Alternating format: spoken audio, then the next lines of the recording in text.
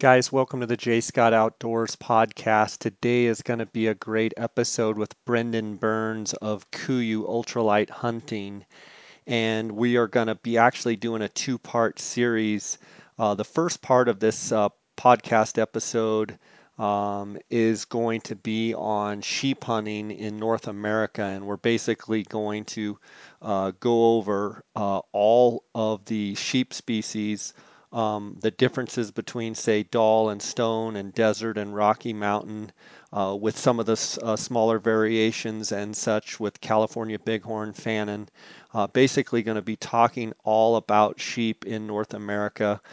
Brendan Burns, our guest, is just completed his Grand Slam, shot his Desert Ram down in Mexico, and he has got the Grand Slam under his belt. He's killed 8 rams and loves mountain hunting. Has guided for some of the largest rams ever shot in the state of Montana, and has a lot of expertise in sheep hunting. He's a sheep nut and an elk hunting nut.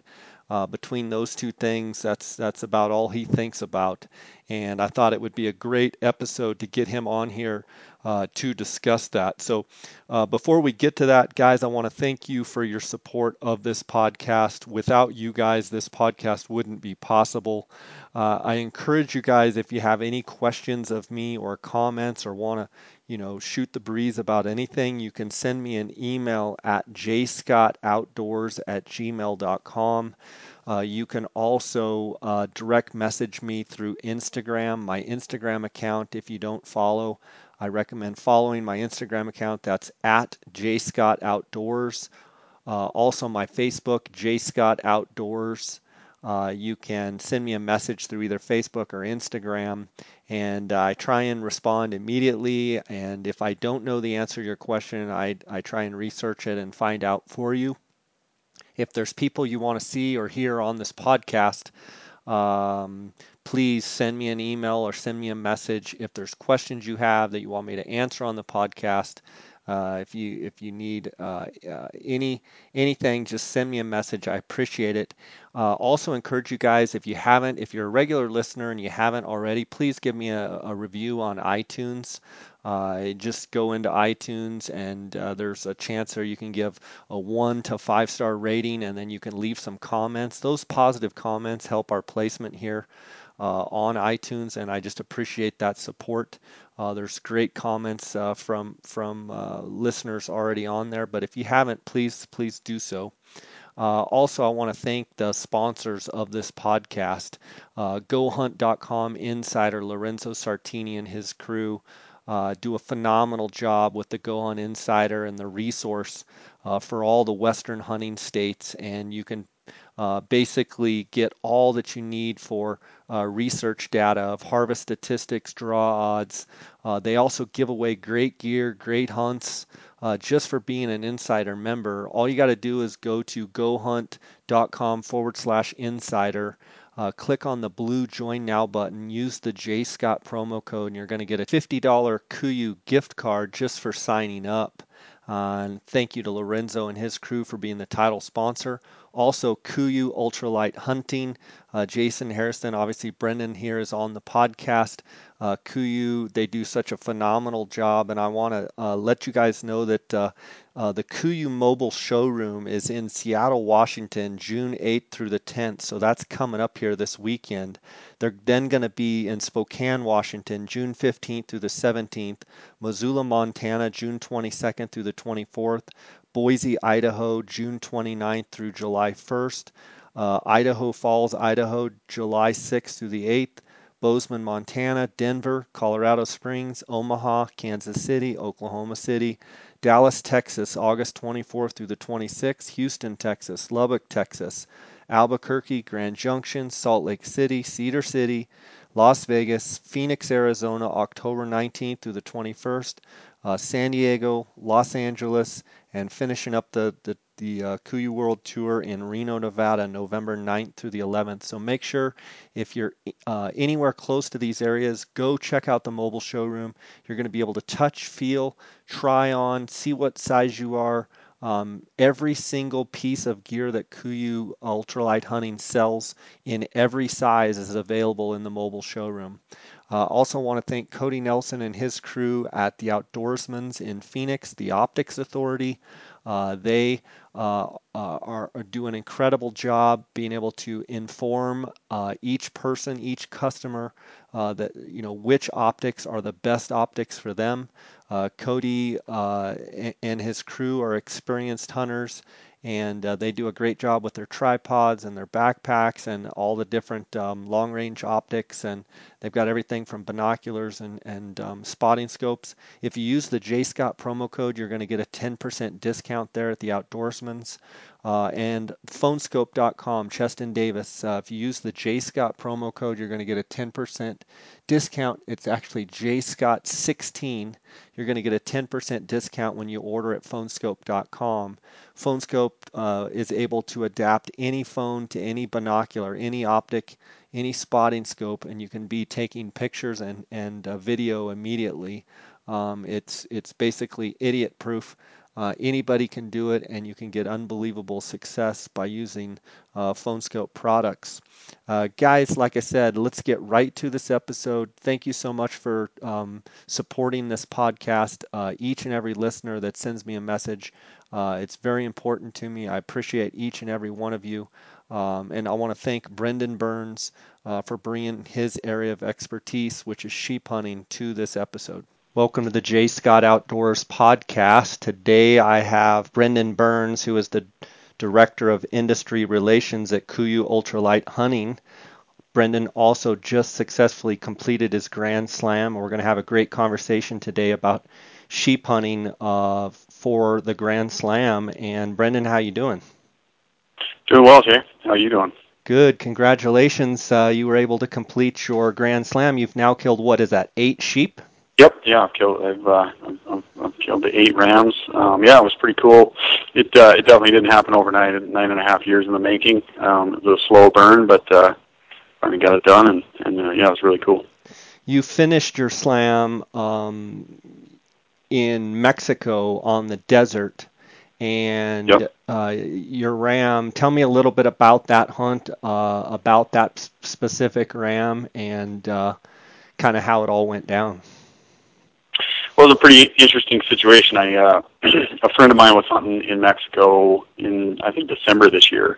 When he got back, he was actually assisting a guy, and when he got back, he told me about this great big one-horn ram that they had seen while they were hunting, and kind of stuck in my mind. I'm always looking for something big, ugly, and old, and especially if nobody else wants to hunt it. Getting a desert sheep to me was just about going down to hunting in the right areas and stuff. How big it is, whether he's got one horn, it doesn't matter to me. I just wanted to get one.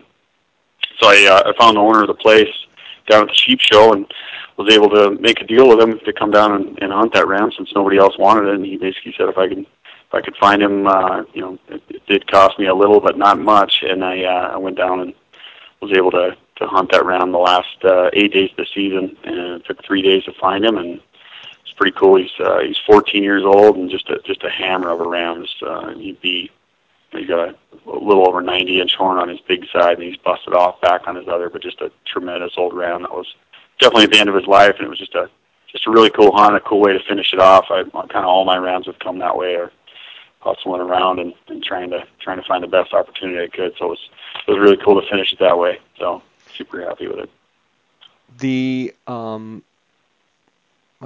I want to get to the Grand Slam, but I've got a couple questions for you before that. One thing I really like about your slam is the age class of your slam. I mean, it's one of the oldest age slams there is it not? Yeah, I mean, I'm sure there's some other ones that are out there that are pretty old, but it's I've taken some old rams. I got a 15-year-old doll, a 14-year-old desert now, a 13-year-old bighorn, and 11-year-old stone sheep. So they're all old. 7 of my 8 rams are over 10 years old, and when I started guiding sheep a while ago, it became apparent that in reality a sheep's not really in control of his genetics, but they're definitely in control of how long they live, and so the older they are, the cooler they are.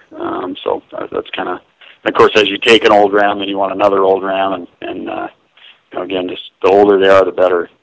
So it's been cool to chase all these old rams, and they're, some big ones too. They're not small, but they're all old. Brendan, sheep hunters, it's kind of a code, it's kind of an unwritten rule that you try and harvest the older age class rams. Where does that stem from, and how important is that to you as a sheep hunter yourself in the 8 rams that you've killed, when maybe you have a chance to shoot up, maybe a higher scoring or prettier ram that's younger? How hard is it for you, as to shoot an older ram? Is it a no-brainer for you? Yeah, it's a no-brainer for me, and it depends on where you're at. Sheep hunting. Like I said, I've killed. I've hunted. 50 plus rams. I've taken 8 myself personally, and my first Dall sheep hunt I went on in 2008. It wasn't even on my radar to count how old it was. I was looking for illegal sheep, and so that in the progression of sheep hunting for me, it wasn't a priority. And as I started guiding sheep and seeing these old rams, and it's one of those things. When you get an animal that lives that long, it's just a lot.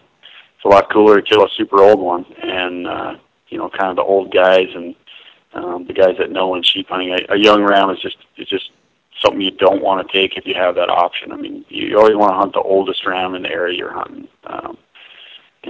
That's kind of as I've progressed as a sheep hunter, it's become more and more important.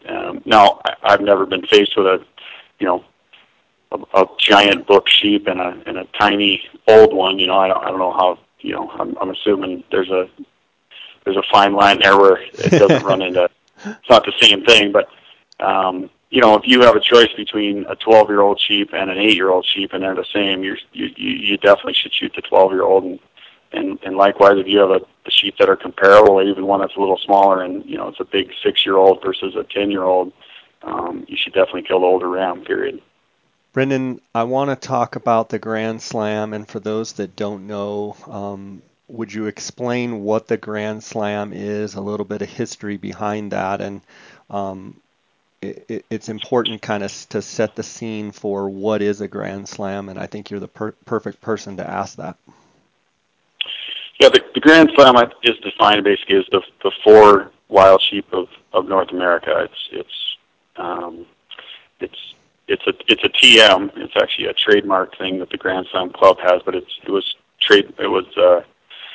written about, I believe, in the 60s or in the 50s in an Outdoor Life article, and it kind of defined the Grand Slam, and it's about taking the 4 rams in North America.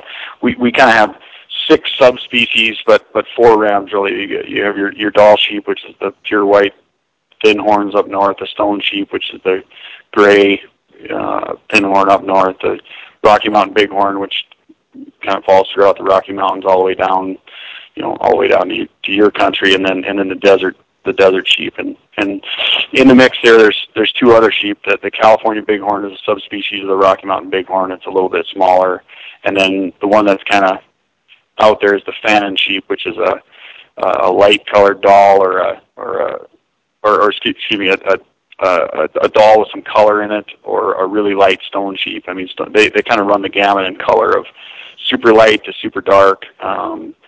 There's true stone sheep in stone areas, and then there's Dall sheep that come in a lot of different colors. They have quite a bit of color variation as far as a little bit of gray here and there, and that one's kind of that's one of those.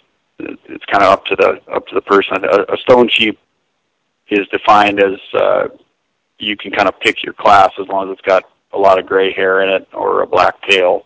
It can be defined as a stone, so that one's kind of up in the air. And then within the desert species, there's Mexicana, there's Nelsoni, and I think it's Weemsee. Weemsee and Peninsular, which are the North Baja sheep.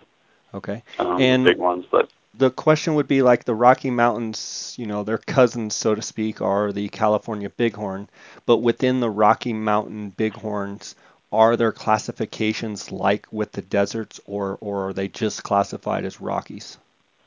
They're just classified as Rockies. You have your California bighorn, and then we can get into that. There's another small species that's in California. That is the Sierra Nevada bighorn, and they all kind of come in different shapes and sizes based on, some is genetic, some is where they live. Some, sheep run different sizes all the way around. The California bighorn generally is smaller, but as of late they've killed some really big ones too. So it just depends. It's more kind of lines that they've been defined. I believe there's some genetic testing. Like when it comes to stone sheep and Dall sheep, there's definitely there's some new genetic testing coming that they're basically defining the lines of what is a true stone sheep and what is a Dall sheep, and where a Fannin lies in there, as far as they've basically done some genetic testing, whereas Fannin sheep are dirty Dall sheep. They're Dall sheep with color in them, and they kind of range through the central part of the Yukon. And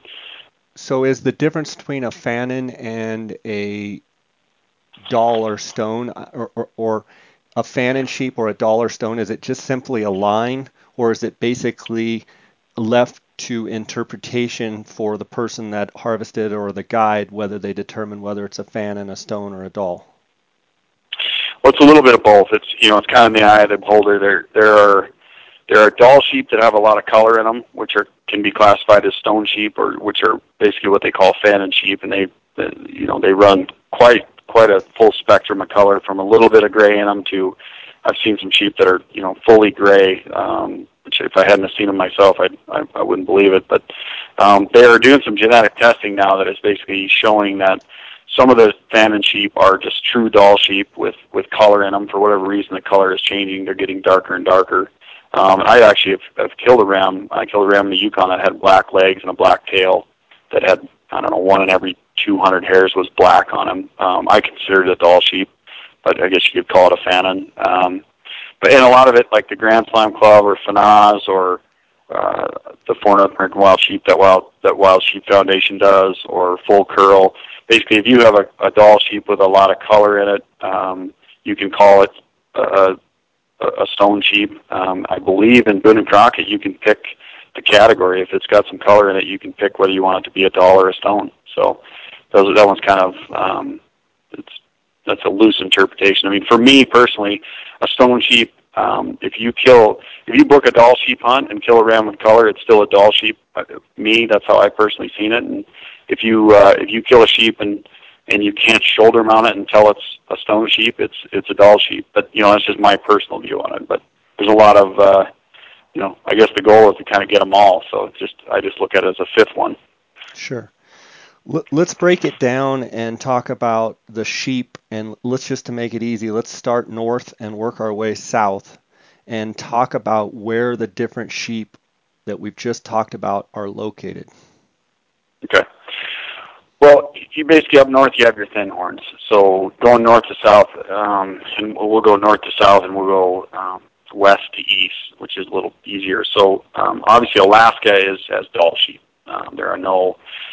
There's a few sheep with a little bit of color showing up in an occasional space, but Alaska has basically Dall sheep, and they have 5 major mountain ranges that have Dall sheep in Alaska: the Brooks, the Alaska Range, the Wrangels, the Chugach, the Talkeetnas, and there's a couple small mountain ranges that have the Whites and the Kenai that have Dall sheep in them. But those 5 are the major areas in Alaska that have Dall sheep. The Chugach is a draw area.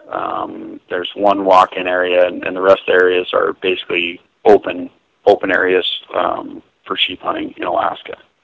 And then you jump the border and you go to the Yukon. Well, before you go to that real fast, I just got a question. When you're talking mountain ranges, though, Brendan, I did a podcast with Jonas Stewart, and he was kind of laughing because what we think of a mountain range kind of down here in the lower 48, up there it could be 200-300 miles long, right? I mean, it's hard to grasp how big Alaska is. So when you talk about those 5 mountain ranges, you're talking about huge, vast areas, right? Oh, they're massive. Yeah, I mean, you're talking it'd be like saying the Rocky Mountains as a mountain range. Not quite that big, but they're on a scale of Right. They're giant areas. I mean, the Brooks Range is absolutely massive. I mean, and the Alaska Range is gigantic. I mean, there's tons of outfitters in there. It's not like one small mountain or one. It's not a hunting unit. I mean, they're giant. I mean, you can, I run. If you say, I killed a ram in the Alaska Range, I mean, it's a massive, massive area. Be like the state of Colorado. I mean, not quite, but I mean, it's a huge area.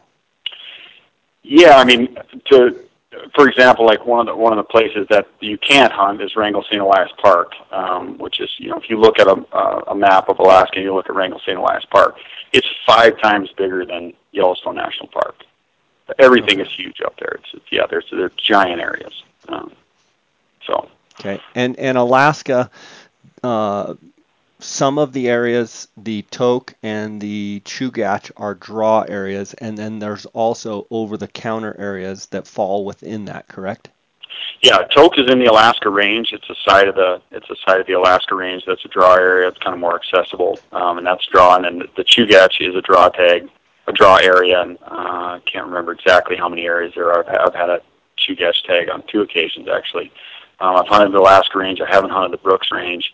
I'm going to hunt the Wrangells not too long, but yeah, and so the Brooks Range is open. A lot of there's outfitters up there. There's exclusive areas. There's non-exclusive areas. The Alaska Range is the same way. The Wrangells is another giant range, and then the Talkeetnas. Those are open units, and then there's a couple small ones, the Whites and the Kenai. There is a draw tag, I think, in the Kenai now, and the Whites are an area that I don't think there's an outfitter in, but that's basically a breakdown on Alaska in a nutshell. Obviously we could spend an hour talking about Alaska. Yep. So on to the Yukon. So the Yukon has 22 guide areas. There's a few other areas that aren't hunted, and the Yukon has Dall sheep and stone sheep. The Pellies come up from the bottom. There's 7 to 8 stone sheep outfitters, and the rest are Dall, Fannin outfitters that run along the northern part of the Yukon. It's a great area for sheep. Lots of really big based rams in the south, and it runs all the way up kind of the edge of habitat where they disappear at the far north end.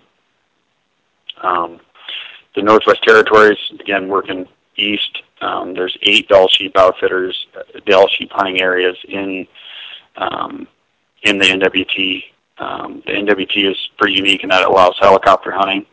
So there's 8 exclusive areas, 7 different outfitters. One outfitter has 2 different areas, and it's a great place. High density of sheep, lots of sheep, super high success rate in the NWT. Now, is the NWT where Nahanni, where you and Jason went at that, what is it, Hell's Roaring? Yep.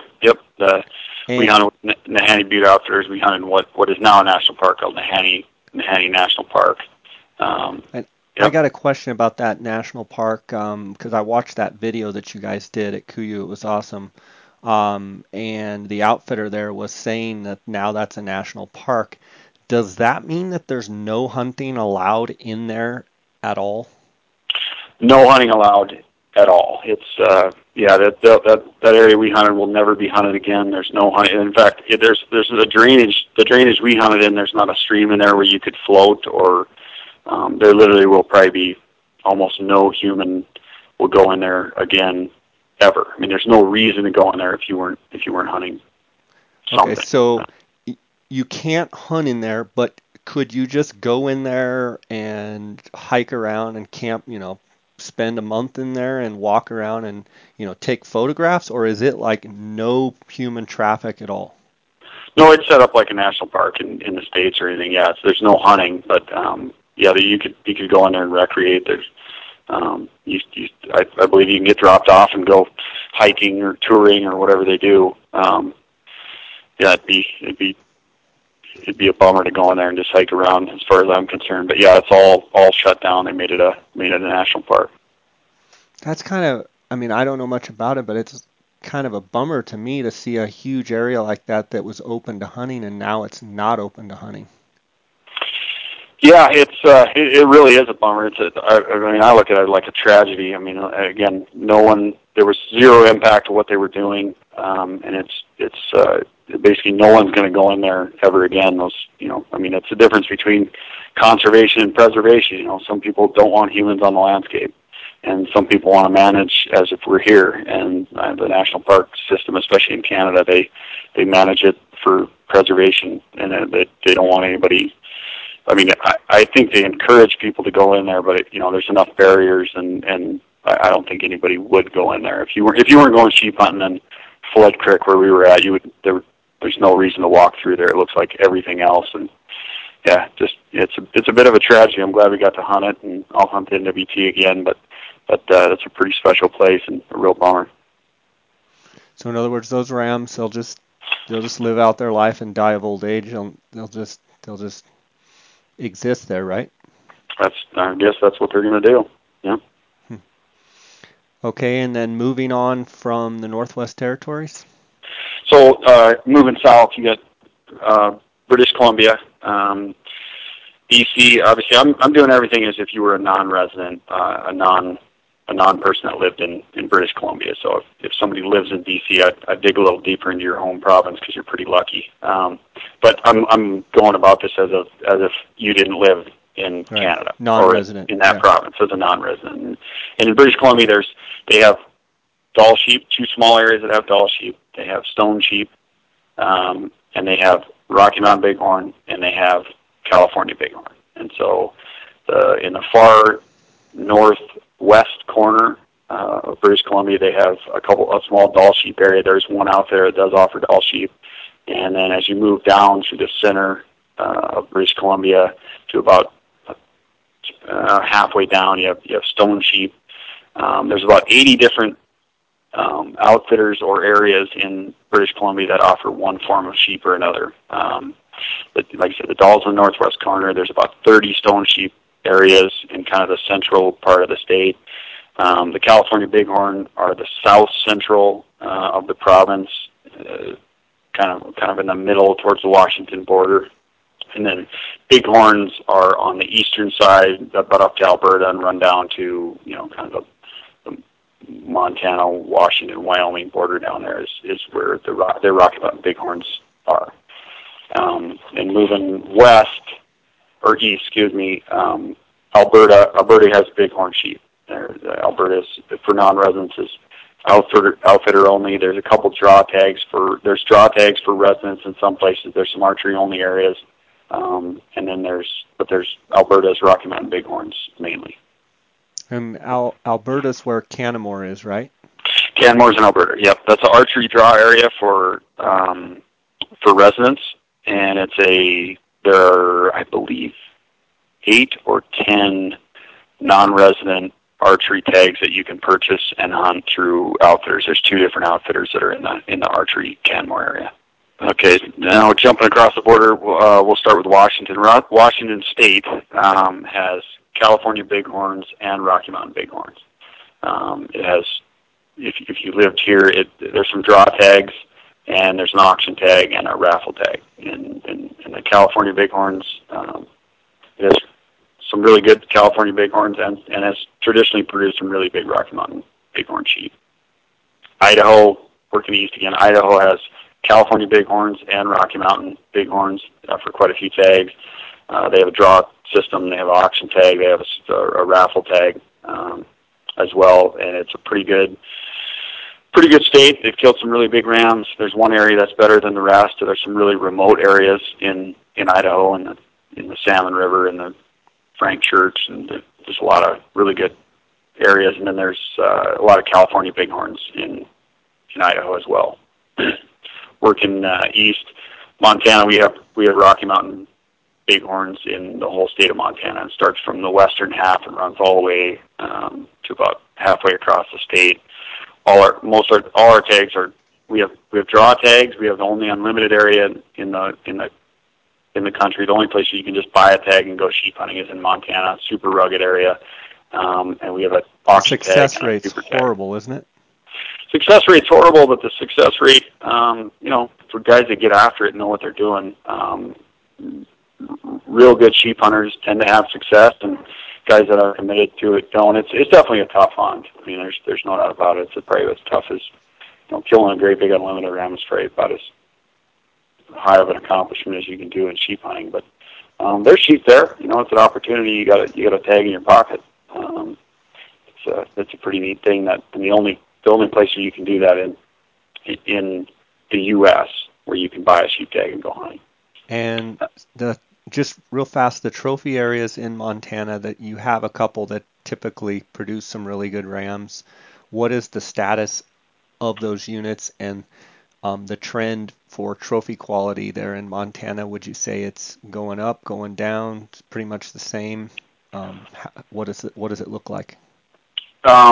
Montana is probably the best trophy state for bighorns. I mean, for example, in the last 20 years, since 2000, we've produced 20 rams over 200 net points. Alberta's produced 4, BC's produced 3, and they're all in huntable areas. The trend, I would say, is on the downside right now. They're giving a lot of tags in those areas. They've kind of shot the age class out, and sheep run in cycles. I mean, 30 years ago, there was an area that had all the big rams, and then 25 years ago, there was Rock Creek, which had all the big rams, and right now you can hardly kill a book sheep in there, and now it's the breaks, and there's a couple other areas that are producing some really big sheep. So they kind of go in cycles. I mean, they've killed a 200 just about every year. I think the age class is down. They're shooting too many sheep, in my opinion. But I mean, it's by far the best place if you're gonna draw a tag. It's still the best sheep hunting. Our Alberta guys would argue that a little bit, but it's the best accessible huntable sheep areas in the world right now. Working east, North Dakota has some transplanted bighorns. They have a couple draw tags. They're all kind of on the western border of North Dakota, and they're mixed. They have some California bighorns they've brought in, and they have some Rocky Mountain bighorns.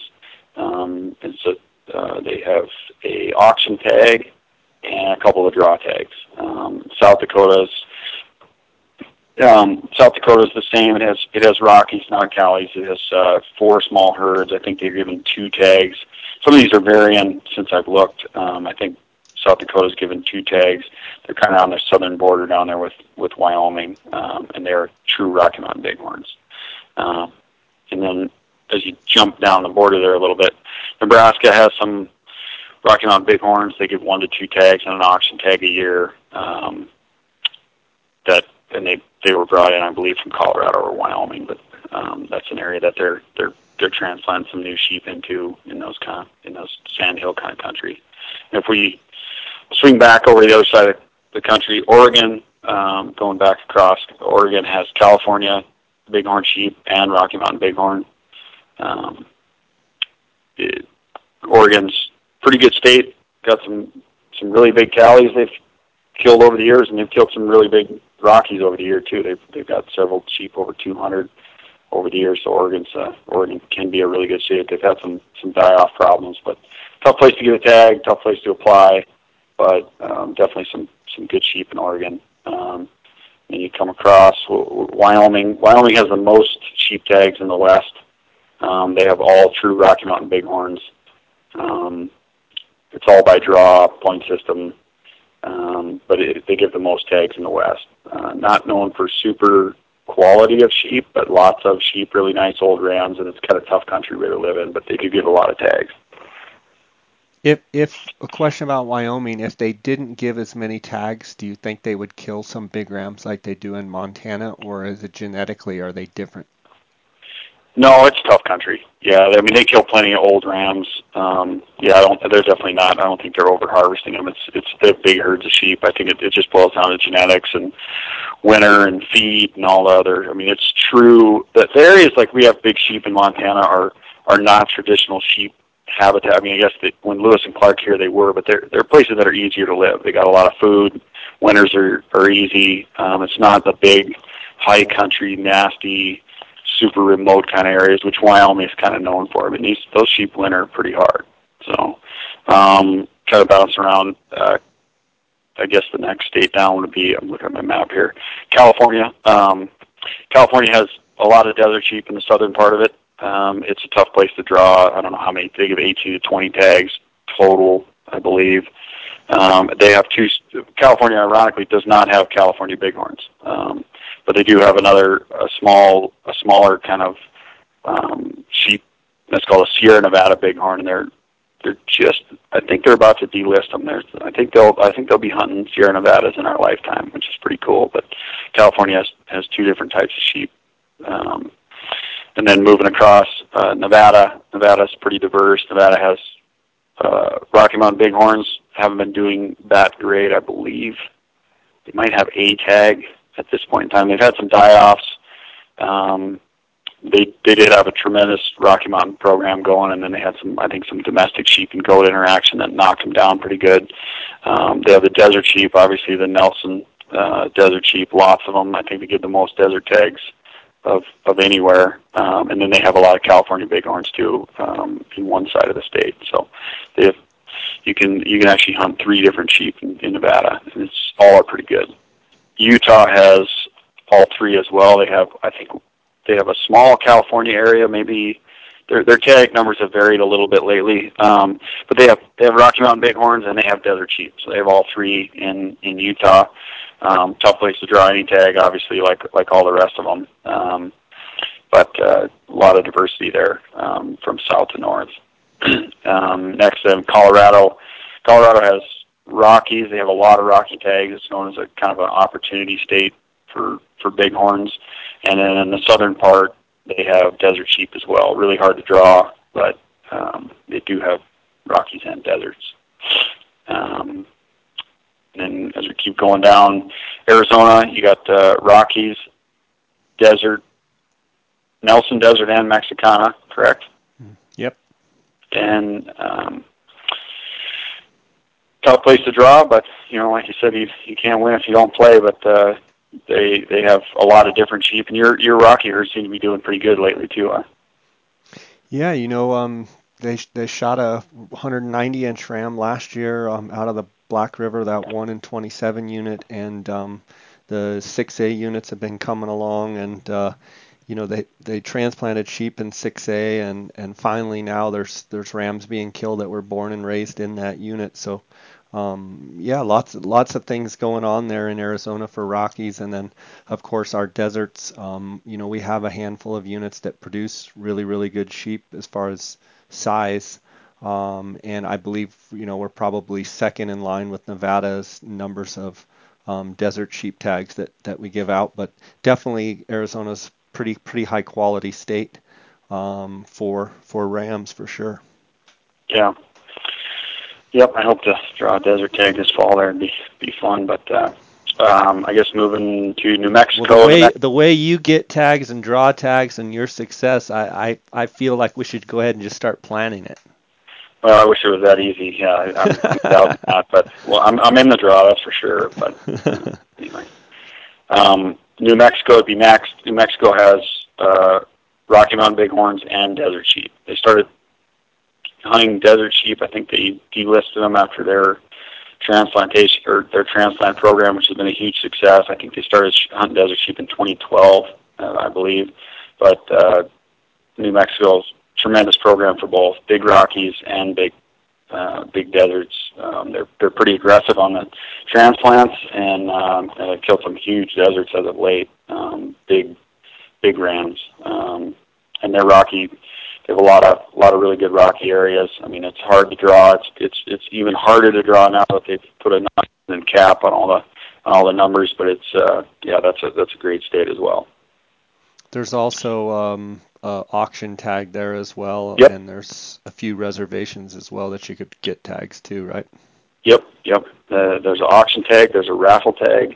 There's at least 3 reservation tags that I know of in New Mexico. So yeah, there's just quite a few opportunities. Texas has desert sheep, Nelson, I believe, and they have 1 draw tag, and I'm not sure how many landowner tags. The amount of private property in Texas is pretty staggering. When you compare it to public land, there's almost none of it. So the state they do have 1 draw tag, which a friend of mine actually drew. They killed a tremendous ram this fall. It's a really cool old ram. And then the rest of them are kind of landowner outfitter tags that are private, that are given out to private property throughout the state. So it's a tough place to get a tag, but they've had pretty good success with bringing those back. So that's basically every place that has sheep in the U.S. And now you get to Mexico. Mexico has three or four different. I think there's some Nelsons at some point in place, but they have Mexicana and Peninsular and Weemsee desert sheep. So Mexico has, I believe, the most amount of desert sheep of anywhere. And Mexico, most of the hunts, there's no draw tags. Most of the hunts are directly through an outfitter or a tribe or reservation of some sort, right? Yeah. They're you can buy tags down there. They're basically ran like a landowner program. As far as you buy them from either a landowner or an outfitter or reservation, and there's a lot of opportunity if you want to buy a tag, but it's definitely going to cost you. There's no public hunting in Mexico. While we're on that subject, I want to ask you, I want to step back just a second and ask you in just talking rough ballpark terms, and we might as well start with Mexico. If you're going to buy a sheep tag in Mexico, what should you expect to spend?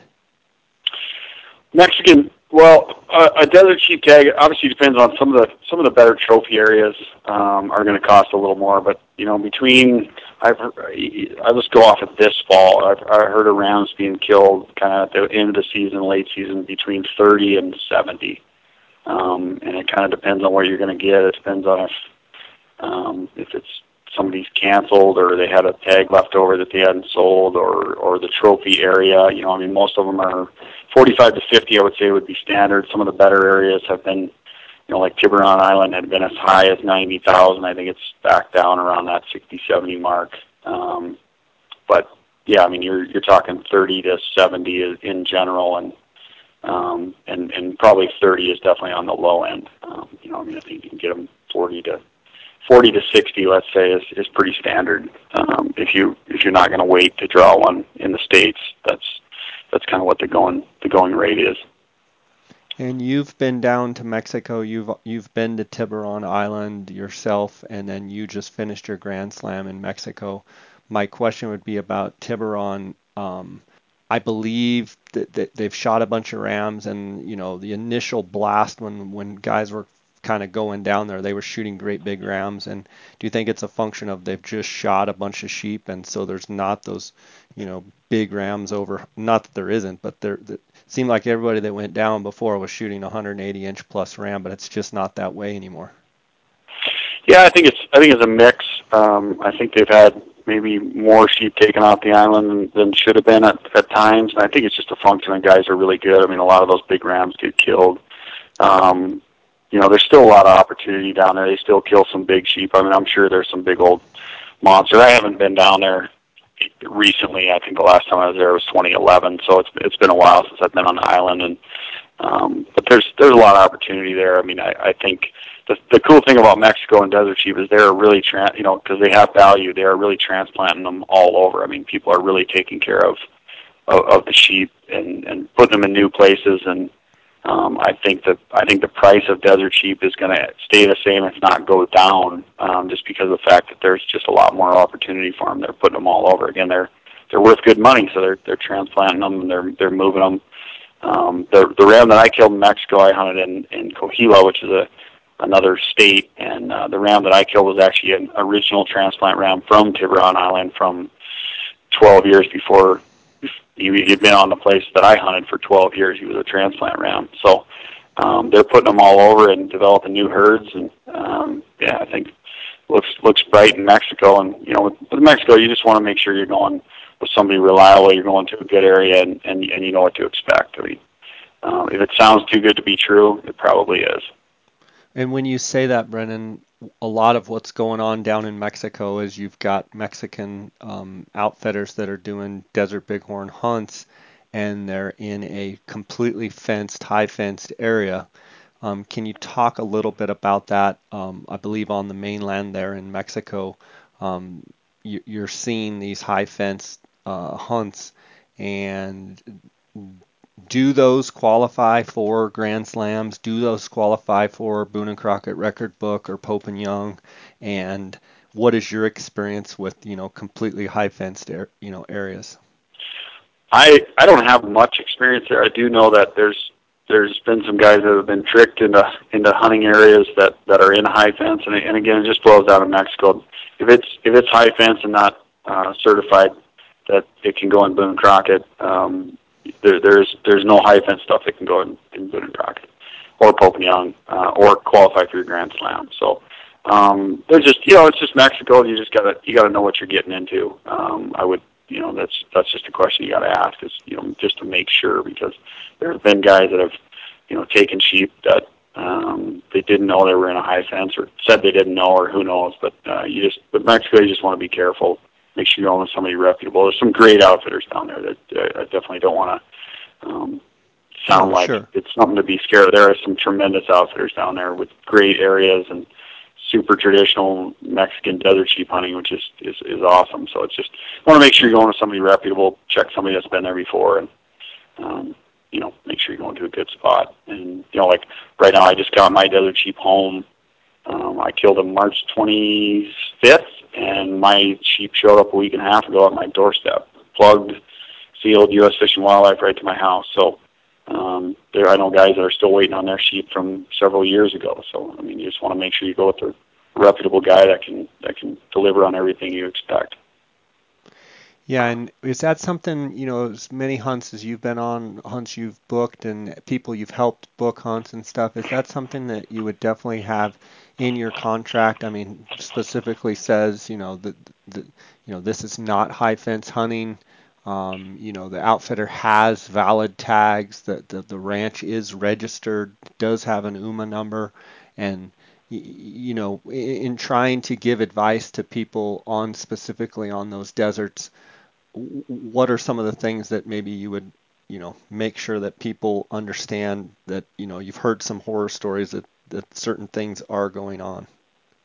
Yeah, I mean, we've all heard about, there's a lot of guys that have tried to resell tags or double book tags or kill rams and put high fence plugs at them, and you just want to make sure you're going with the right person. I would have everything in a contract, but, once you cross the border, I mean, what is your contract really worth? You would just, if somebody's thinking about going to Mexico, just make sure you're going with the right guy. I would talk to people that have been there before. Make sure it's a reputable place, and that's not just Mexico. That's anywhere. I mean, there's good outfitters, bad outfitters. You just want to make sure you're going with the right guy that's got what your expectation is of what you're going to get. It's a free range sheep that's going to be plugged and can get back to the States. And you bring up a thing there when you talk about being plugged. This is something that I don't know the answer to. I know, my experience with desert bighorns is all the rams, both rocky and desert, have to be plugged. Do all sheep, Dollstone, California, all that we've talked about, do they all have to have a plug in them in order for them to be legal or valid to come into the United States?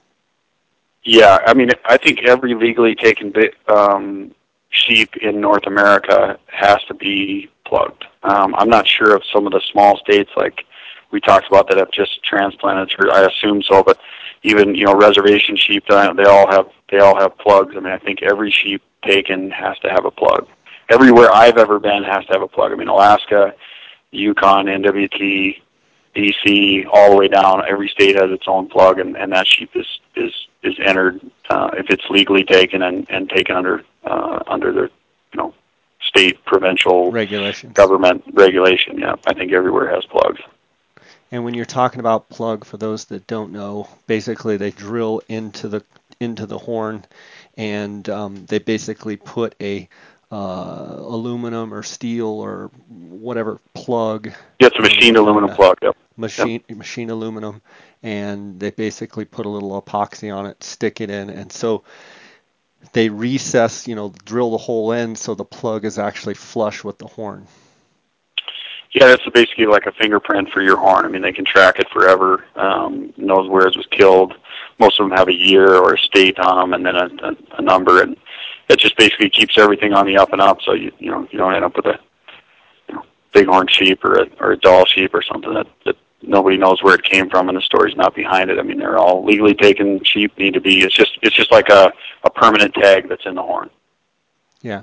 And this is kind of a random question, but can you buy legally tagged um, ram horns or mounts as long as they're legally tagged? Let's say, if you came across someone and they were selling their collection of sheep, maybe an estate sale, is that something legally you can do? And if they don't have a tag, um, if the horn hasn't been plugged, is that a red flag and is that illegal? That's no. They didn't start doing it until I believe the late 70s, early 80s. So there are old historical heads which wouldn't have a plug. But as far as buying, selling, all that kind of stuff, I check with somebody locally, either your Fish and Game Warden or U.S. Fish and Wildlife. You there are some states you can, there are some states you can possess them, there are some states you can't sell them. It depends on where you live. I'd be Okay. the wildlife trade is something I wouldn't mess around with. I definitely check with somebody knowledgeable on that kind of stuff. If someone wants to start picking away and going on sheep hunts, maybe let's start here. What would be one of the first sheep hunts that if someone says, "Hey, I've got the resources. I want to go sheep hunting." Like, what would be the very first thing that you would tell them? And then once they go on that hunt, like, give me a transition of maybe how you would tell someone to try and, complete their Grand Slam. Obviously, a lot of it's subject to draws and such, but if someone had the resources, what would you tell them? Hey, you want to see if you want to be a sheep hunter? Go on this hunt and, see how it goes from there. Yeah, I think the progression of most people. I mean, I can't say for everyone, but most people, their first sheep hunt is a Dall sheep hunt. Obviously because of price. I would say either a draw tag that somebody got fortunate enough to draw, or a Dall sheep hunt because of the price. Dall sheep. If we want to go through the pricing of sheep, obviously we said deserts are really between 40 and 60. Yep. Dall sheep, like in Alaska, a Dall sheep hunt is between 15 and 21,000, depending on the area, depending on the logistics, depending on success rate, the outfitter. That some guys charge more, some guys less.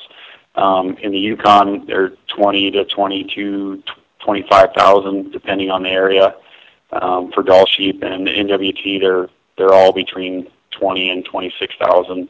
Again, some of those are helicopter hunts, some are just a remote area to get there, but that's the cheapest. If you're just going to buy a sheep hunt and hunt in North America, that's kind of what you're looking at. Now, there are less expensive hunts out there. Again, you just want to do some research. If it's like anything, if it sounds too good to be true, it probably is. I would be hesitant on any sheep hunt that's south of $15,000 myself, just because the market sets the price, and that would be definitely below market. And stone sheep right now, based on most areas are between 30 and 50. A lot of areas have trophy fee. It'll be 20 down with a $15,000 kill fee, or some places are flat rate up to, like, I think the most expensive I know of right now is about 49,000. Super high success rate. There's some are basically you can stay until you get one, but you're talking between 30 and 50 on those.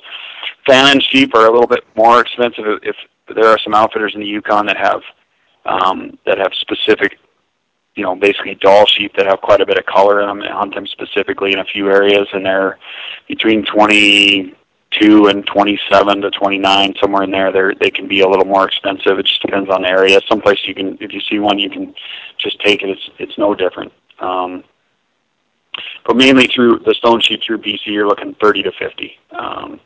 If you see a sheep for less than that, again, I would be a little bit hesitant, or make sure you do your research. If stone sheep were $30,000, people wouldn't be paying $50,000. That'd be pretty cheap. So there's some fringe areas in British Columbia that don't produce high success. Like I said, there's about 30 outfitters, 30 different areas in British Columbia that have stone sheep, and some of them are on the fringe that don't have high numbers, and the success rate is pretty low. So just make sure you do your research. There's some great stone sheep outfitters in some great areas that have a lot of sheep. there's not anywhere that's guaranteed. I mean, stone sheep are one of those things. A lot of them live in the timber. There's just a lot of them anywhere. So you just want to make sure you're going to a good area that gives you the best chance of running into a stone sheep. And then is the reason the stones are higher is because they're a little less plentiful and it's just a supply and demand issue, whereas Dall sheep are more plentiful. There's more areas to hunt them, therefore it's a lower price. Yeah, I mean it's a supply and demand thing.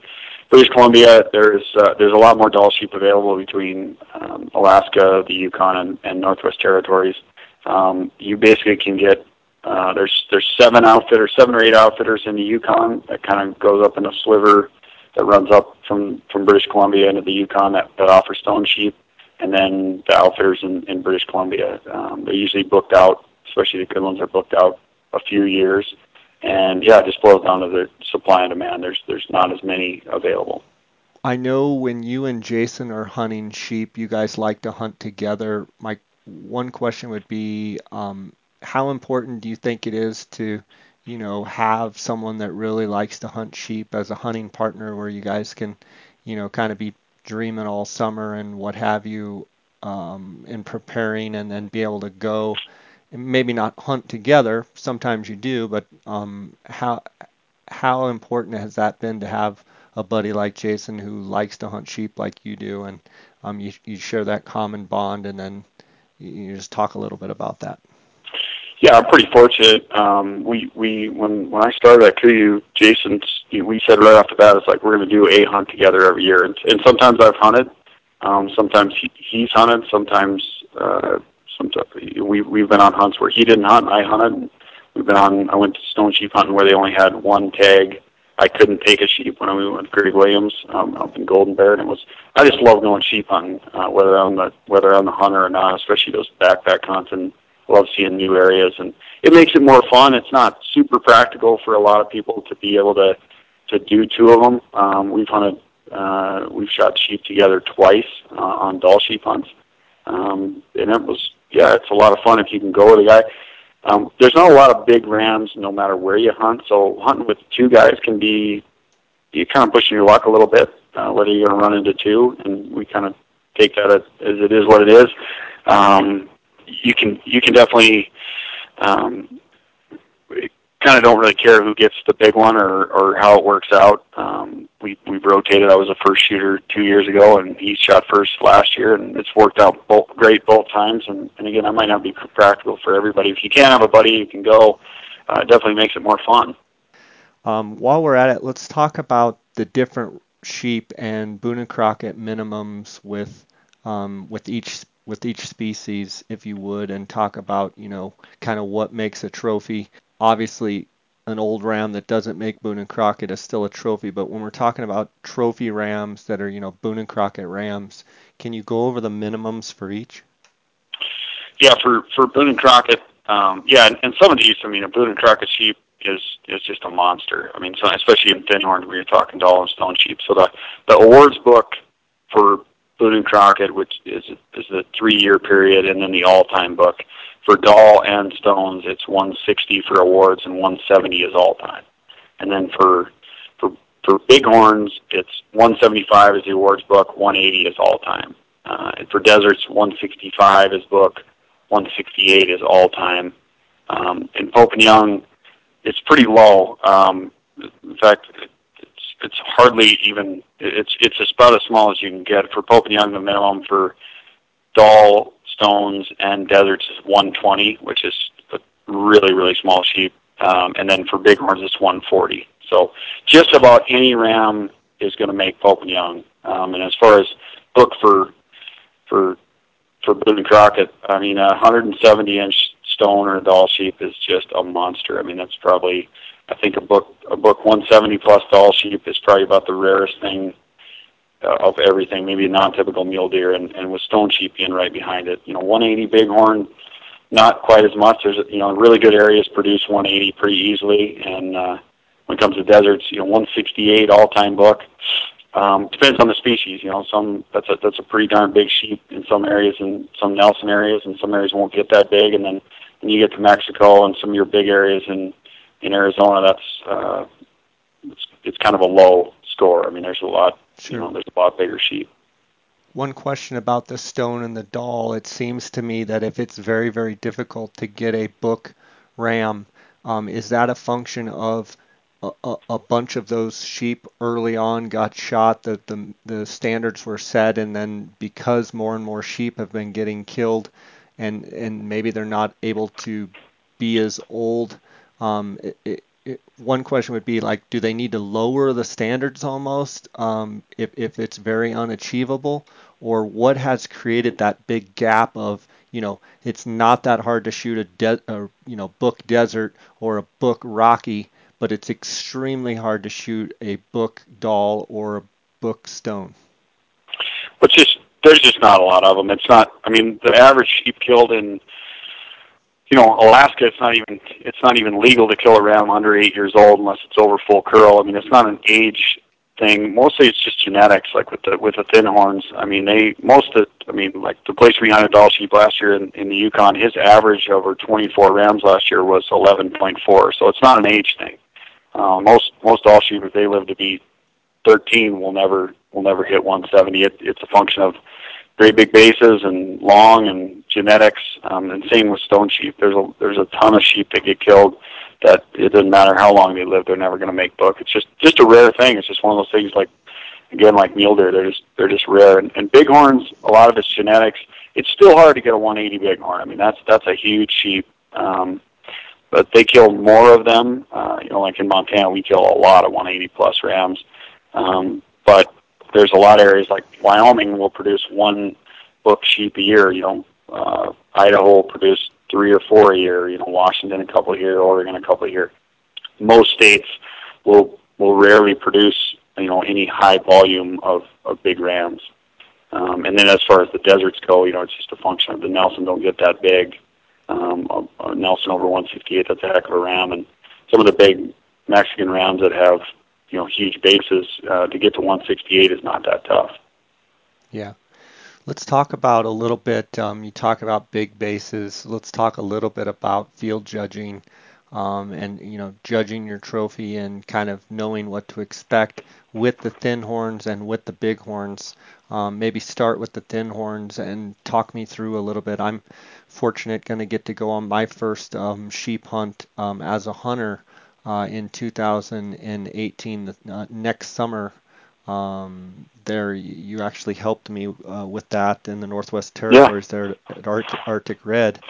Talk a little bit about thin horns for those listening, as a baseline, what you're looking for, as far as one, aging, but two, field judging and kind of baseline measurements of what you use when determining if it's a ram you want to shoot or not.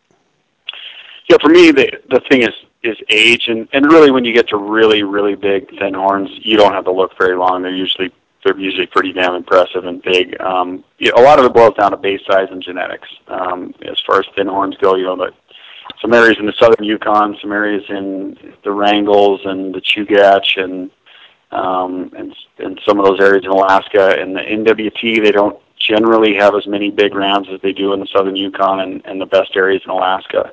I mean, for example, 90 of the top 100 Dall sheep have come out of Alaska. It's by far the best Dall sheep trophy area in the world is Alaska, and a lot of them came back in the day, in the heyday, but still producing some really big sheep. In the Yukon, the southern part of the Yukon has some tremendous Dall sheep. The further north you go, just like anything, like the Brooks Range in Alaska, and the further north you go in the Yukon, you generally don't get the big bases. Tougher winter, genetics, whatever it is. The Northwest Territories probably has the highest success rate of any Dall sheep hunt, but it doesn't produce, on average, maybe 1 or 2 book sheep a year, true 170-inch sheep a year, which is not a ton. They shoot a lot of really nice sheep. A legal sheep in Alaska is 8 years old, full curl or heavily burned, and a legal sheep in the Yukon is full curl or 8 years old. In Northwest Territories, it's actually 3/4 curl, but I don't know an outfitter. I think almost every outfitter in the Yukon or in the NWT, averages over 9 years old in the age class. So they shoot a lot of old rams. As far as trophies go, I mean, when thin horns, 40 inches is the magic number, but a lot of it has to do, you can get a thin, long 40-incher that's not very heavy, and you can get a giant 37-incher that carries his mass that scores better, so it just depends. A lot of it's area specific. Some of the areas have better genetics, some have twistier rams, some have thinner, good-looking rams. It just depends on where you're going. So, I mean, it's definitely one of these things where, you could shoot a giant in one mountain range in the Northwest Territories that's a giant for that area, but maybe you put them in Alaska and it's just another great ram. It's not, a giant. And like any other animal, what you're saying is it's specific to each area. Like Unit 9 in Arizona, you know, produces big bulls, whereas maybe a Unit 6A, there's way too many tags and rarely do you see that giant bull. Same type of thing? Yeah, a lot of it boils down to feed and really mass. When you score a sheep, they're 60% mass. So the bigger the bases, obviously they have to get some length. But the bigger the bases, the bigger they are in general, and some areas just tend to have this. So, yeah, it just depends on the area. I mean, any doll, like I said, a book sheep is kind of unattainable as far as like that's what you're planning. I know guys that have killed 18. In fact, Jack Ashton, I think he told me he's killed 18 or 19 doll sheep. He's never killed one that goes over 170. He's been hunting since the heyday. Killed some in the high 60s, but any doll sheep over 160 is a heck of a ram. Same with the stone sheep. That's kind of the benchmark as far as a big ram. All-time book, pretty hard to get, and they're pretty darn rare. I mean, they do kill them. They kill them every year, but that's not something you can really plan on. And what are base measurements that you're looking at, say on doll sheep and stone sheep as far as thin horn? I mean, what kind of base measurements would you say? Yeah, those are great bases. Yeah, doll sheep run from 11 inches to I've heard of a couple recently that were killed a little over 15. I mean, in general, if you got a doll sheep that's got 14-inch bases, or a stone, really, that's a big base. 14 plus is a really big base. Rams go down to, I've seen some really beautiful 11-inch rams that you'd be crazy not to shoot. They just genetically don't have really big bases. Stone sheep vary from, like I said, 11 and a half, 12 to all the way up to, there's a couple areas in British Columbia where they kill a 16-inch ram every couple of years, so they run in that size range. But I would say the average is average of really big ram is around 14, doll sheep 13 and a half, stone sheep 14-ish, maybe a little bit bigger. Just depends on the area. A lot of it has to do with genetics. When you're judging age on a thin horns, on a thin horn, are the rings harder to distinguish than say a bighorn or a Rocky Mountain bighorn? Maybe give a little bit of tricks of the trade when you're looking at a thin horn trying to judge age. Yeah, they're way easier. I mean, bighorns in deserts are really tough to judge based on the color. They don't get the super defined lines in them, and some thin horns can be tough to judge too. But judging and the thing about thin horns too is like if you're undecided or you can't really tell, you probably should walk away from that sheep. And a lot of them don't require judging. You get a big ram that's way over the top of his nose, over full curl, looks really heavy. I mean, you don't really have to judge age that well. But I always start at the tip on any sheep. And the first really dark ring you can count, the first really dark ring that shows up in the horn, it's usually, a foot back or more, is what I call 3.5. That's how you judge them in Alaska. You go that they grew about, a little close to an inch their first year. The second ring, obviously they're born in the spring and you kill them in the fall on most sheep. So they grow a little bit in the first year. I think it's about 7 centimeters. And then they grow kind of a longer, smoother point where they look like a U if you were to look at a 2-year-old. And then the next year is kind of when they start to, you can define them that they're starting to look like a ram. And then that ram would be, or that ring would be the 3.5, born in the spring, die in the fall. And then you count them going towards the head. And that's how I do it, and I've managed to pretty much hit everything. And there's on the really old rams, there's rings hidden close to the hair that you're not going to be able to see. But in general, when you're trying to get a ram to 8 or 9, it's pretty simple once you've done it a bunch. And again, that's why when it comes to thin horns, you're probably not hunting on your own. You're going to be hunting with an outfitter or with a guide who, that's their job, is to make sure that that's a legal sheep and an old sheep, not just legal but old. Sure. What's your experience? How close do you have to be? Obviously, it depends on how good of optics you have, but let's say you have top of the line, European optics, whether you're using Swarovski or Zeiss or Leica or whatever. What have you found on thin horns? How close do you have to be to actually be, pretty accurate at counting rings? 300 to 500. Some are defined better. There's darker rings and you can tell real clear, and there's some that are harder. But the closer you can get, the better. And especially, they can get false rings. They can have places where they stopped and started growing, and you can get you can get kind of a dark, deceiving false annuli, they call it. I've seen that on a couple sheep. So the closer the better. I mean, 300, you should be able to tell what a legal sheep is at 300 if you want to get really close and know exactly how old he is. You should know that's how big he is. And there's a lot of guys that can do it at further distance. Obviously, depends on your optics.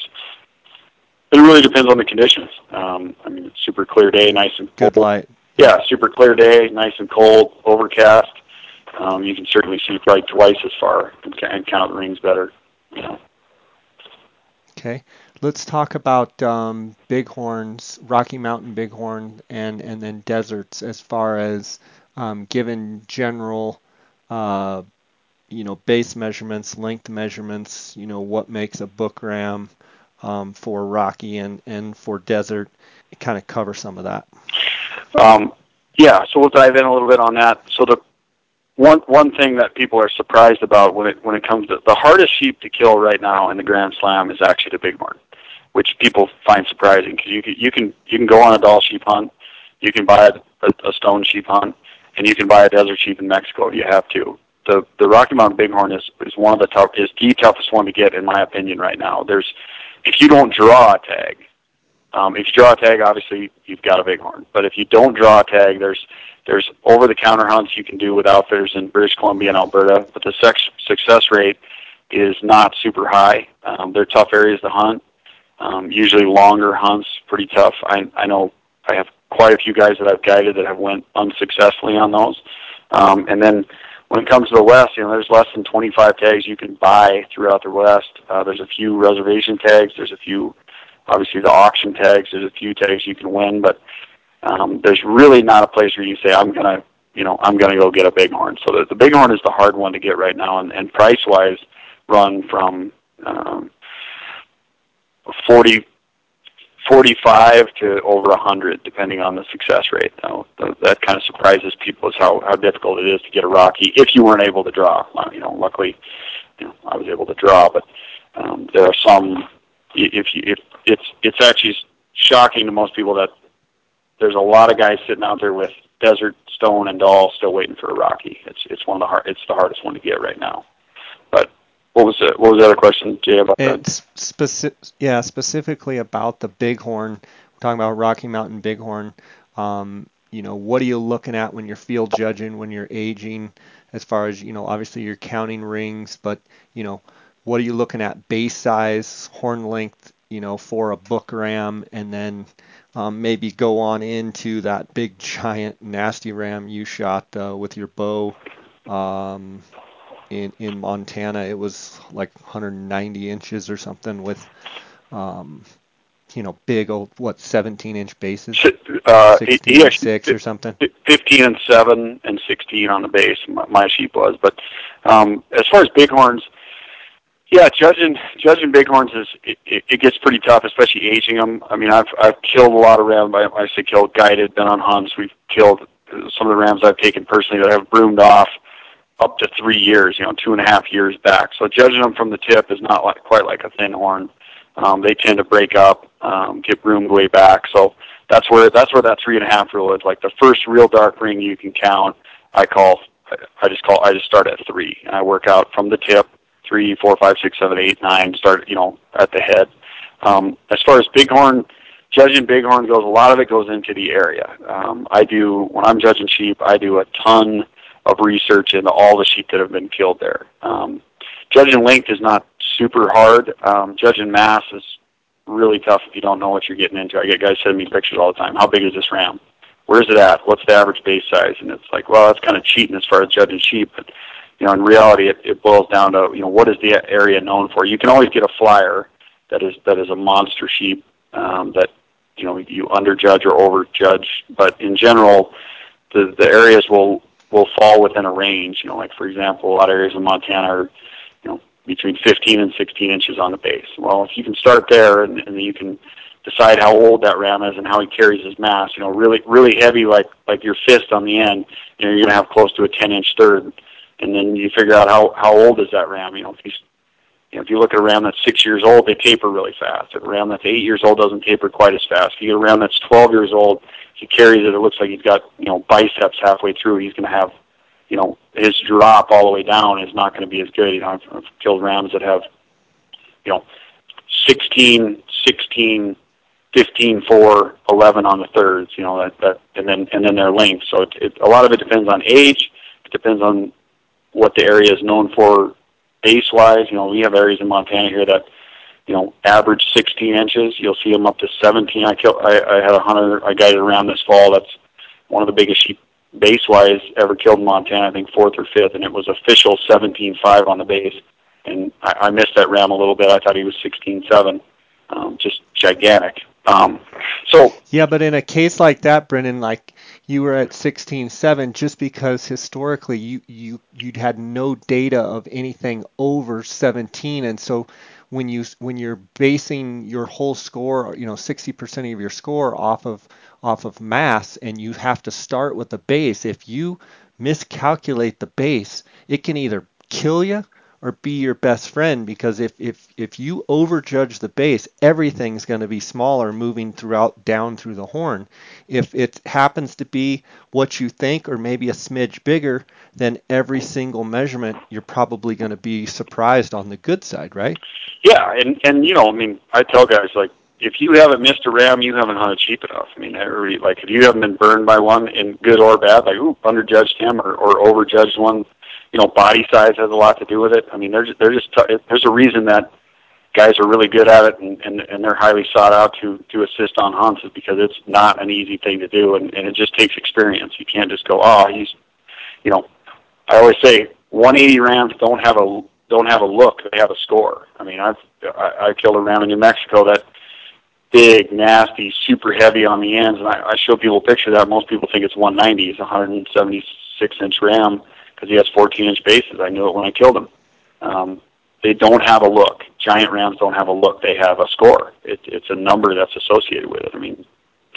I've seen some beautiful rams that will barely break 170, and I've seen some super ugly, super open, hoopy rams that are pushing 200 that would shock people because they start at massive base. So when it comes to Rockies, there's some rules of thumb, like 15 by 40 on an 8-year-old ram will generally get you to 180, and obviously there's variance that is 15.3 by 38, and a little bit heavier it'll get you, a little over 180. That's kind of what I base it on.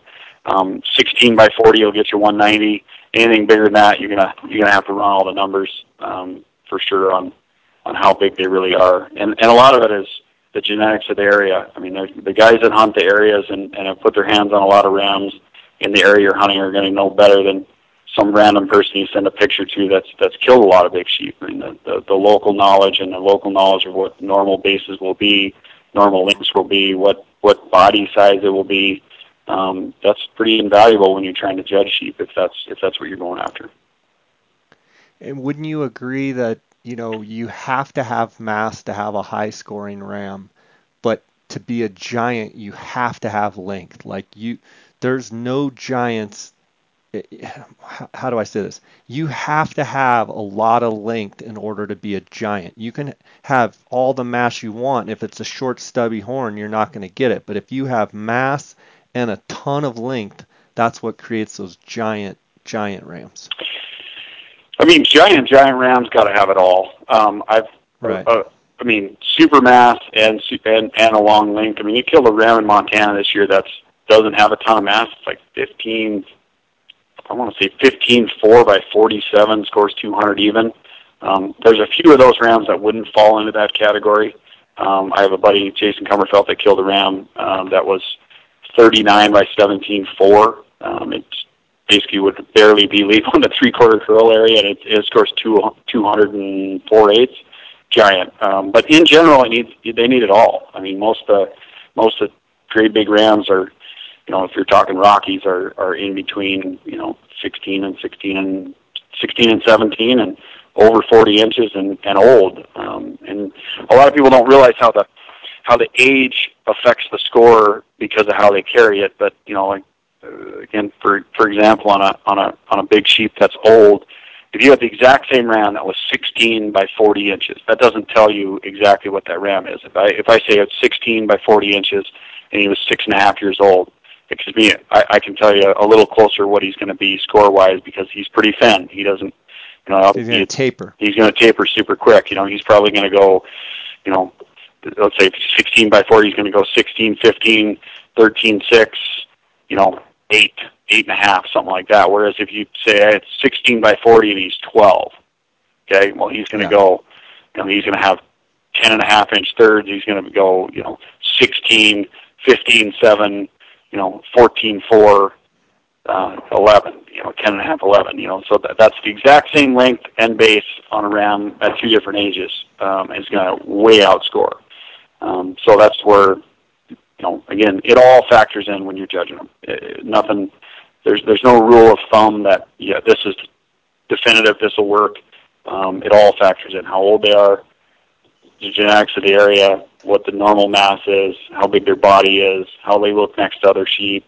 It all comes into play. Let's talk about ear clearance. I know you and I have talked about it a bunch, and that's something that I think is, it's getting pretty advanced, but ear clearance is huge. If you're able to judge a ram, and how important having that ear clearance is. Yeah, it's one of the things I really look at, and especially I've been fortunate to be on quite a few really big rams, like between 190 and 203. Seen in photographs some rams as big as 206. Not park rams, not Wild Horse Island rams, like actual rams in the wild where we're hunting them. And one of the things that is definitely people don't pay attention to is how far their ears go in. When you're looking at a ram head on, I mean, the big thing everybody wants to talk about is the hoop. Can you fit a volleyball or a baseball or however that? And that's definitely something that you need to look at is, how deep do they drop? How low do they swing on their frame? In reality, full curl basically means nothing when you're talking about big sheep. I mean, most of the biggest rams I've seen wouldn't break full curl or just barely because they're so hoopy. But you can also get a ram that pinches tight to his head. And if a ram's looking at you head on and his ears go way into his horns, his frame is not as big as he looks. And conversely, if you're looking at a ram and from the side and from head on, his ears won't touch his horns, you're looking at a big sheep. And he's got a lot of clearance around his ears. He stands off his head a lot, whether they drop back or whether they come straight off or whether they go out. The more ear clearance, I mean, if you got a great big ram and his ears can't touch his horns, that's one you're probably going to want to start shooting at him. And let's talk a little bit about deserts and what you're looking for when you're judging deserts. Obviously, typically, bases on desert rams typically are smaller than Rocky Mountain, but you can, if you get good at deserts and Rocky Mountain, or let me back up. If you're good at Rocky Mountain or good at deserts, you can kind of extrapolate that data from one species to the other, just like I'm sure you can with stone and Dall thinhorn sheep. But talk a little bit about deserts and kind of what you're looking for when you're judging trophy rams, desert rams. Yeah, and I would fall into, I don't really qualify as a super expert on deserts. I've guided a few of them. I've obviously taken one, but again, it boils down to the area, kind of what the local knowledge is. But I mean, it's similar to a bighorn. I mean, you're looking for something that looks big on the head. They obviously have that more alien kind of look. They have a thinner neck. I find deserts that are really big to look super bizarre. from just about any angle. Like E.T.? Yeah, they're just bizarre because they're so small. Their necks are so small, but just like anything, you're looking for big, heavy mass, and some of the areas, I mean, desert sheep run. I don't know what the small Nelsons you got, like 13-ish to. I mean, the North Baja rams that they were killing. Go ahead. Yeah, I mean, Claude's ram, it's 16.4 on the bases, just blew us away how big those bases were, big Nelson. Um, but yeah, I mean, around 14, a lot of those big Nevada rams are really long, and some of those bases are like 14, 14 too. Whereas you got your Mexicanas, typically, you get that 15-inch base, up to 15 and a half and even bigger. But I found that the Nelson's bases are not as big as Mexicanas across the board if I had to, throw a number out there. But, there's Nelson's shot every year that are, 15 and 4, 15.5, 15.6, and, they're short, but they've just puffed out and they got big bases. But I would say, you know, definitely I think the Mexicanas have bigger bases across the board. Yeah, and if you look through the book on the really big deserts, the Mexicanas and where they've been taken, and some of the huge rams in the heyday. I mean, there's quite a few 17-inch base rams, 17 and a half from North Baja. I mean, great big sheep that carry the mass that are as big as any. I mean, obviously the desert sheep world record is 205. I think he's 45 by 16 and a half and carries. I mean, the thing is a monster. It's as big as any Rocky you would ever see. And that's 205. So it just depends. The ram that I just killed actually has a really big base. He's 16 by 37, 14 years old. Again, carries a mass. It's an area that they're transplants from Tiburon, and Tiburon's known for big bases. I mean, they kill between 15 and a half and 16 and a half. And like some of those big lake rams you guys hunt, I mean, you got to kill quite a few rams over 16 every year in those best areas, correct? Yeah, and I think a lot of it has to do with feed too. I mean, those lake rams in Arizona, if you transplanted them, say, out to the western deserts, just took a big old 180, 180 plus ram and threw him out there in the western desert, he would have thought he died and gone to hell. Like the difference in vegetation is mind blowing. Where around those lakes, they're standing in grass that's 8 to 12 inches tall throughout most of the year, and they got all kinds of vegetation to browse on. It's just a totally different thing. I think a lot of those sheep just nutritionally they just start right out and they're growing big bases from the get go, and whereas say our western desert rams, it's pretty uncommon for them to get much over 15 inches. Yeah. So I think that goes back to what you were saying, like every place you go hunt, like what I try and do is pull up every single ram as far back as I can go that's ever been harvested in whatever unit I'm going to, and try and create this baseline of like, okay, this is kind of average, and this is like the biggest I've ever heard of, and here's a picture, and his bases are 15.4, and it's the biggest base ram that I could find going back. Then when you're looking at a ram, you're like, man, his bases look big. Well, I would never give over the biggest measurement that you know of. That's just a good rule of thumb. If 15.4 is the biggest base you could find and you got a picture of it, you're looking at it on your phone and you're like, well, this ram looks real similar. Maybe use 15.4 as your base or 15.3 as your base to be safe. And maybe you get up there and you shoot him and he's 15.5, 15.6, then everything's going to be better, and you're not going to have a surprise. But don't just automatically go, oh yeah, he's got 15.4 on the bases when you only found one other ram that was 15.4. Go with more of the average is like 14.6. Then on all your measurements, give your 14.6 and base everything off of that. And then if you get a surprise, great. You don't want a surprise on the low end. You don't want to go down. You want to go up. Yeah, I've seen it happen here in Montana a lot, where guys will kill a ram based on, they think, like especially in the Missouri breaks, they'll kill a few, 16 and a half, 17-inch base ram, and the guys are, I knew he wasn't super long, but I figured he was heavy, and that, again, that's a double whammy. So you want to yeah, make sure you do your research. I'm the same way. I print off every sheep from everywhere I'm hunting and take a look at it, and a lot of it's body size too. I mean, my buddy Willie has killed a couple rams down in New Mexico with GT Nunn desert sheep, and he said they're just massive body, as big as any Rocky Mountain bighorn you ever put your hands on. They live at high elevation. They got a lot of food.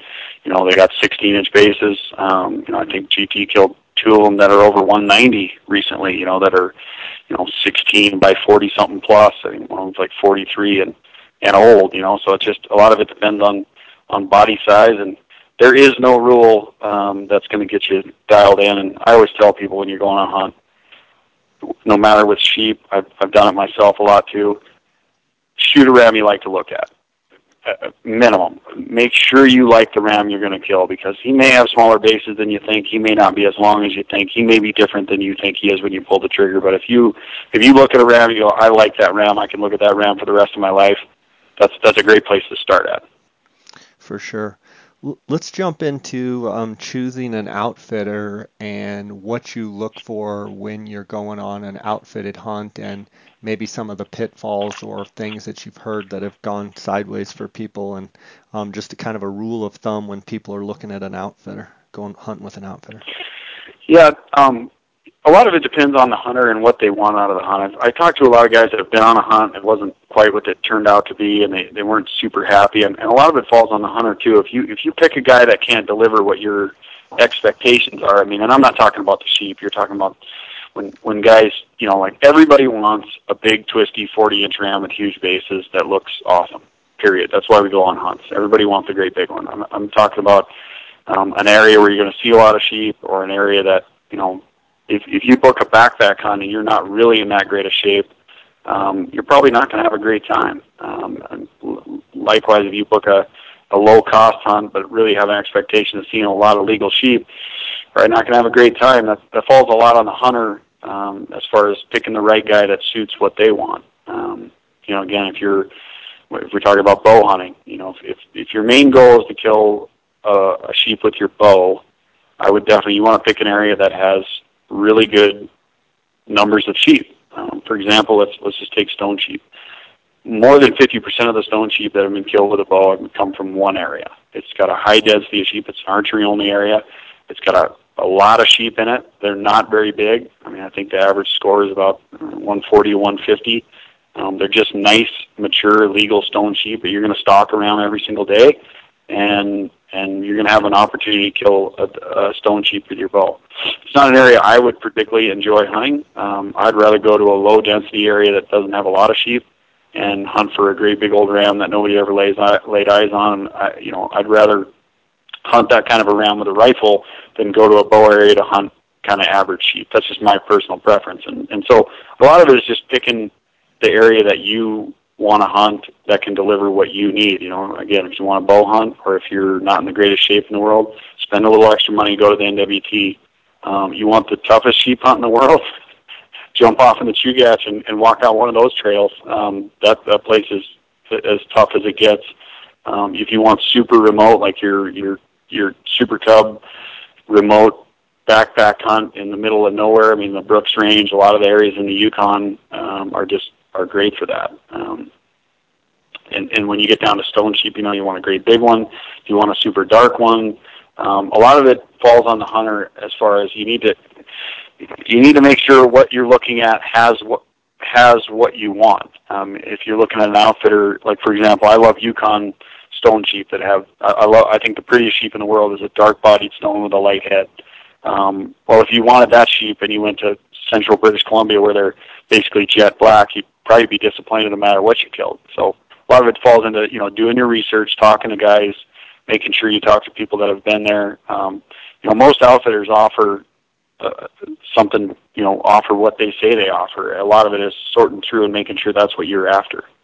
Oh, I think that makes huge sense. And Brendan, we live in a day and age where there's so much information out there, but there's a lot of information coming from people that have never actually done it, and it's kind of one of those things like, would you take financial advice from someone that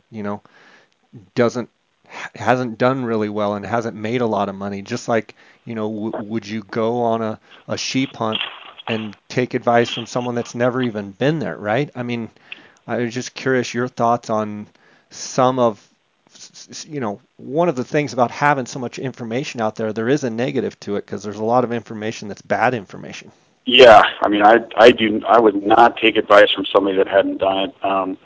As far as hunting sheep, whether it's, I look at, my application strategy, same deal. I talk to guys that have applied, drawn, or successfully put together a strategy to draw tags. As far as book and hunt, I talk to hunters that have been there. I talk to the outfitter.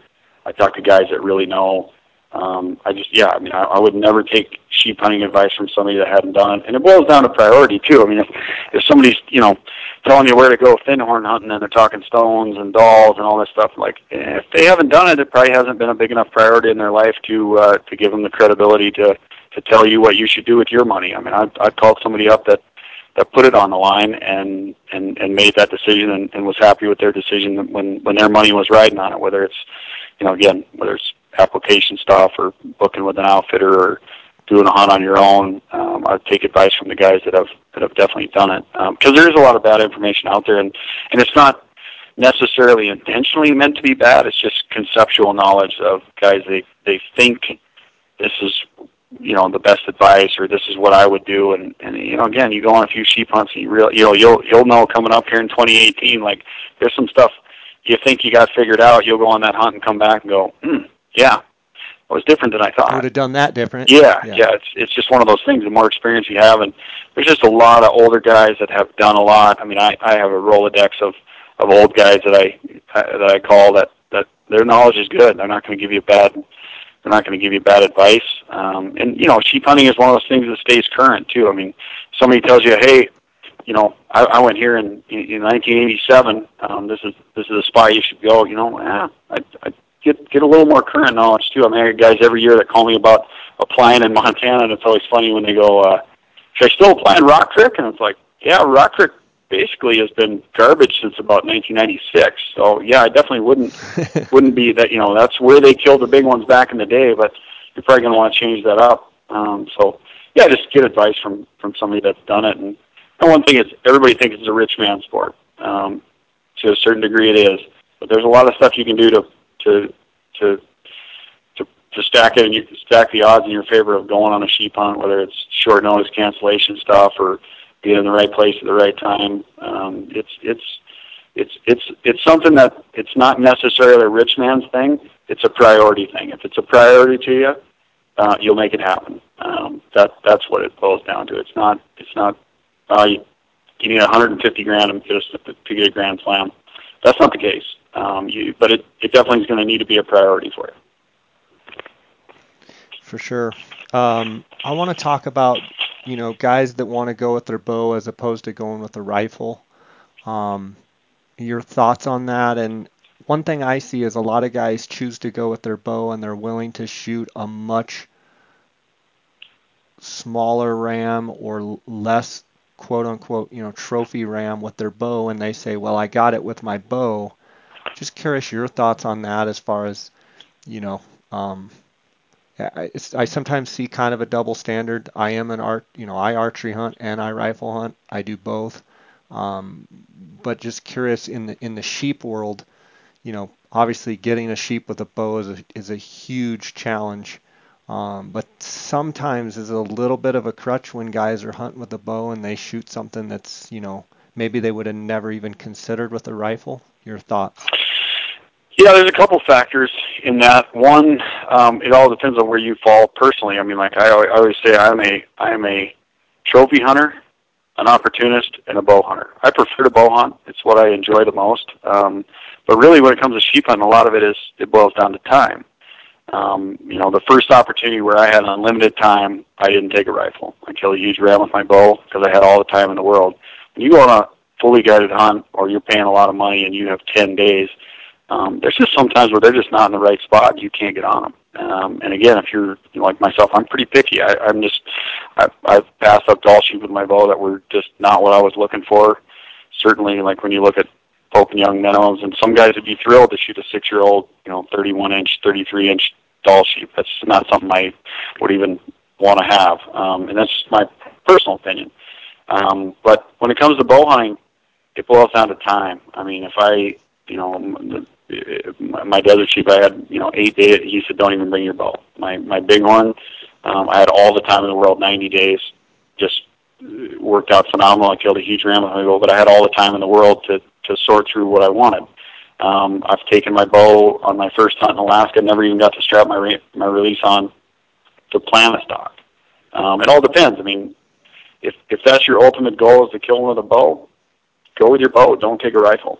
That's what I would say. And as far as big rams, small rams, I guess that's everybody's. That's kind of what they're personally after. I mean, there's a lot of guys that want to kill a ram with a bow, but really aren't into bow hunting a ram.